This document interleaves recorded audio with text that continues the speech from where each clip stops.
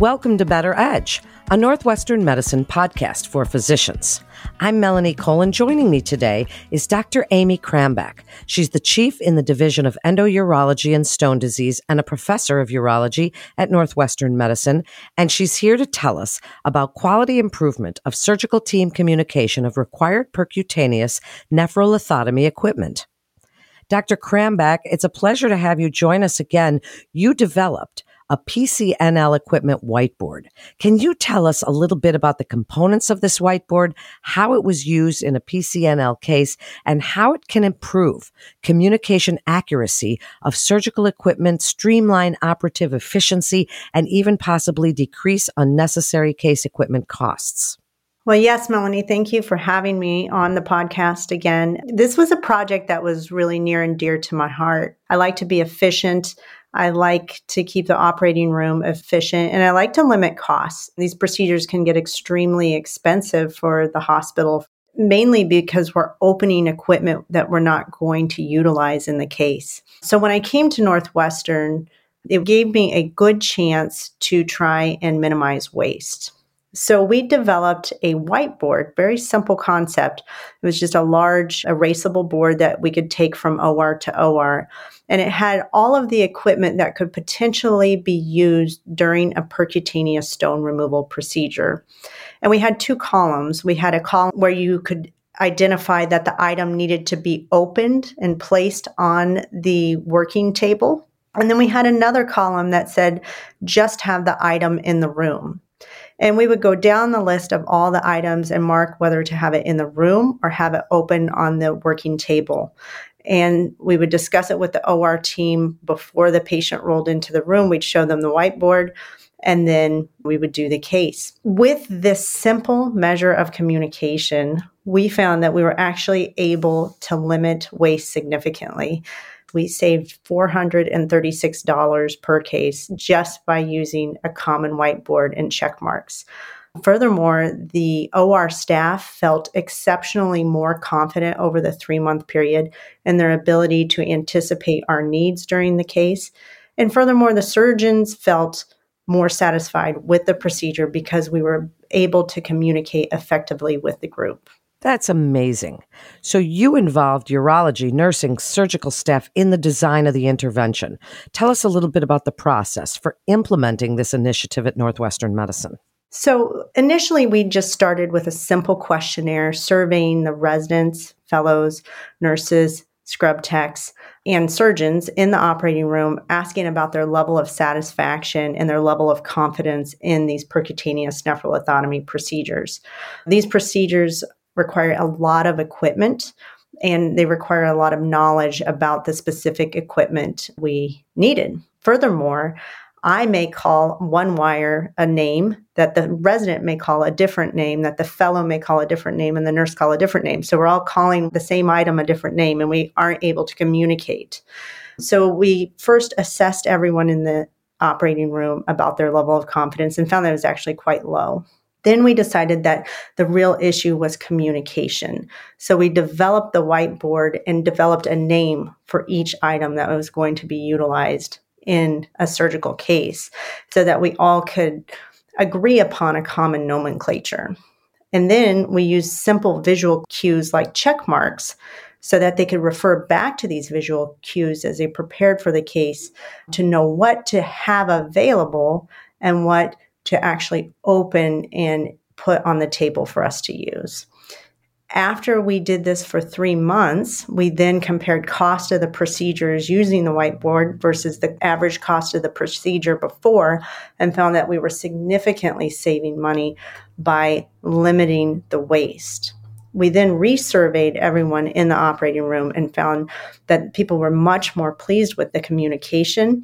They felt more confident and they felt ready to participate in surgeries because the communication level was so much higher. So you checked it after the fact as well. So was that you evaluating the initiative? Tell us a little bit about the findings and how you're measuring success of this ongoing initiative. Yes, so we actually just had every individual complete a survey and they ranked their confidence level on a scale of 0 to 10. They also ranked their ability to accurately choose the right items for a case on a scale of 0 to 10. And we found that their self-perceived accuracy went from 64% before the surgery up to 88% after the surgery. Their level of satisfaction with the degree of communication in the operating room went from a 6 out of 10 before the surgery to a 9 out of 10 after surgery. It was the same across the board with the surgeons, the residents, the fellows. Everyone improved over the 3-month period. Dr. Crambeck, what potential challenges or barriers do you foresee with implementing this whiteboard, and how would you consider addressing these? The biggest challenge with implementing the whiteboard is that you have to stop your routine and do it. It takes time. You need to do it every day that you're operating too. It's part of the huddle that is required to be a good team. People don't think about the OR as a team, but we're really like a sports team. Everybody has a role and we have to communicate. So for this to accurately work and to work well, the team needs to huddle together and discuss the game plan, which is the whiteboard. And you need to do that for every case. And I think sometimes we fall into routine, we get lackadaisical, we don't want to huddle, we think we know, and we stop doing it. And so trying to be consistent and do this every day you're in the operating room is where you're going to see the most benefit between you and your team. Well, then along those lines, how could technology be utilized to enhance that communication? So we used a portable whiteboard, which is cumbersome, but many operating rooms have screens that you can interact with through the computer system. So having a checklist that you could project onto the main screen, just like we do patient stats, we can create a checklist that is surgical equipment stats that could also be utilized that way. And I think that would be the next step in this process to create an interactive computer platform that can be utilized in any operating room from the web. And what advice do you have for other surgeons who are looking to implement similar processes in their practices?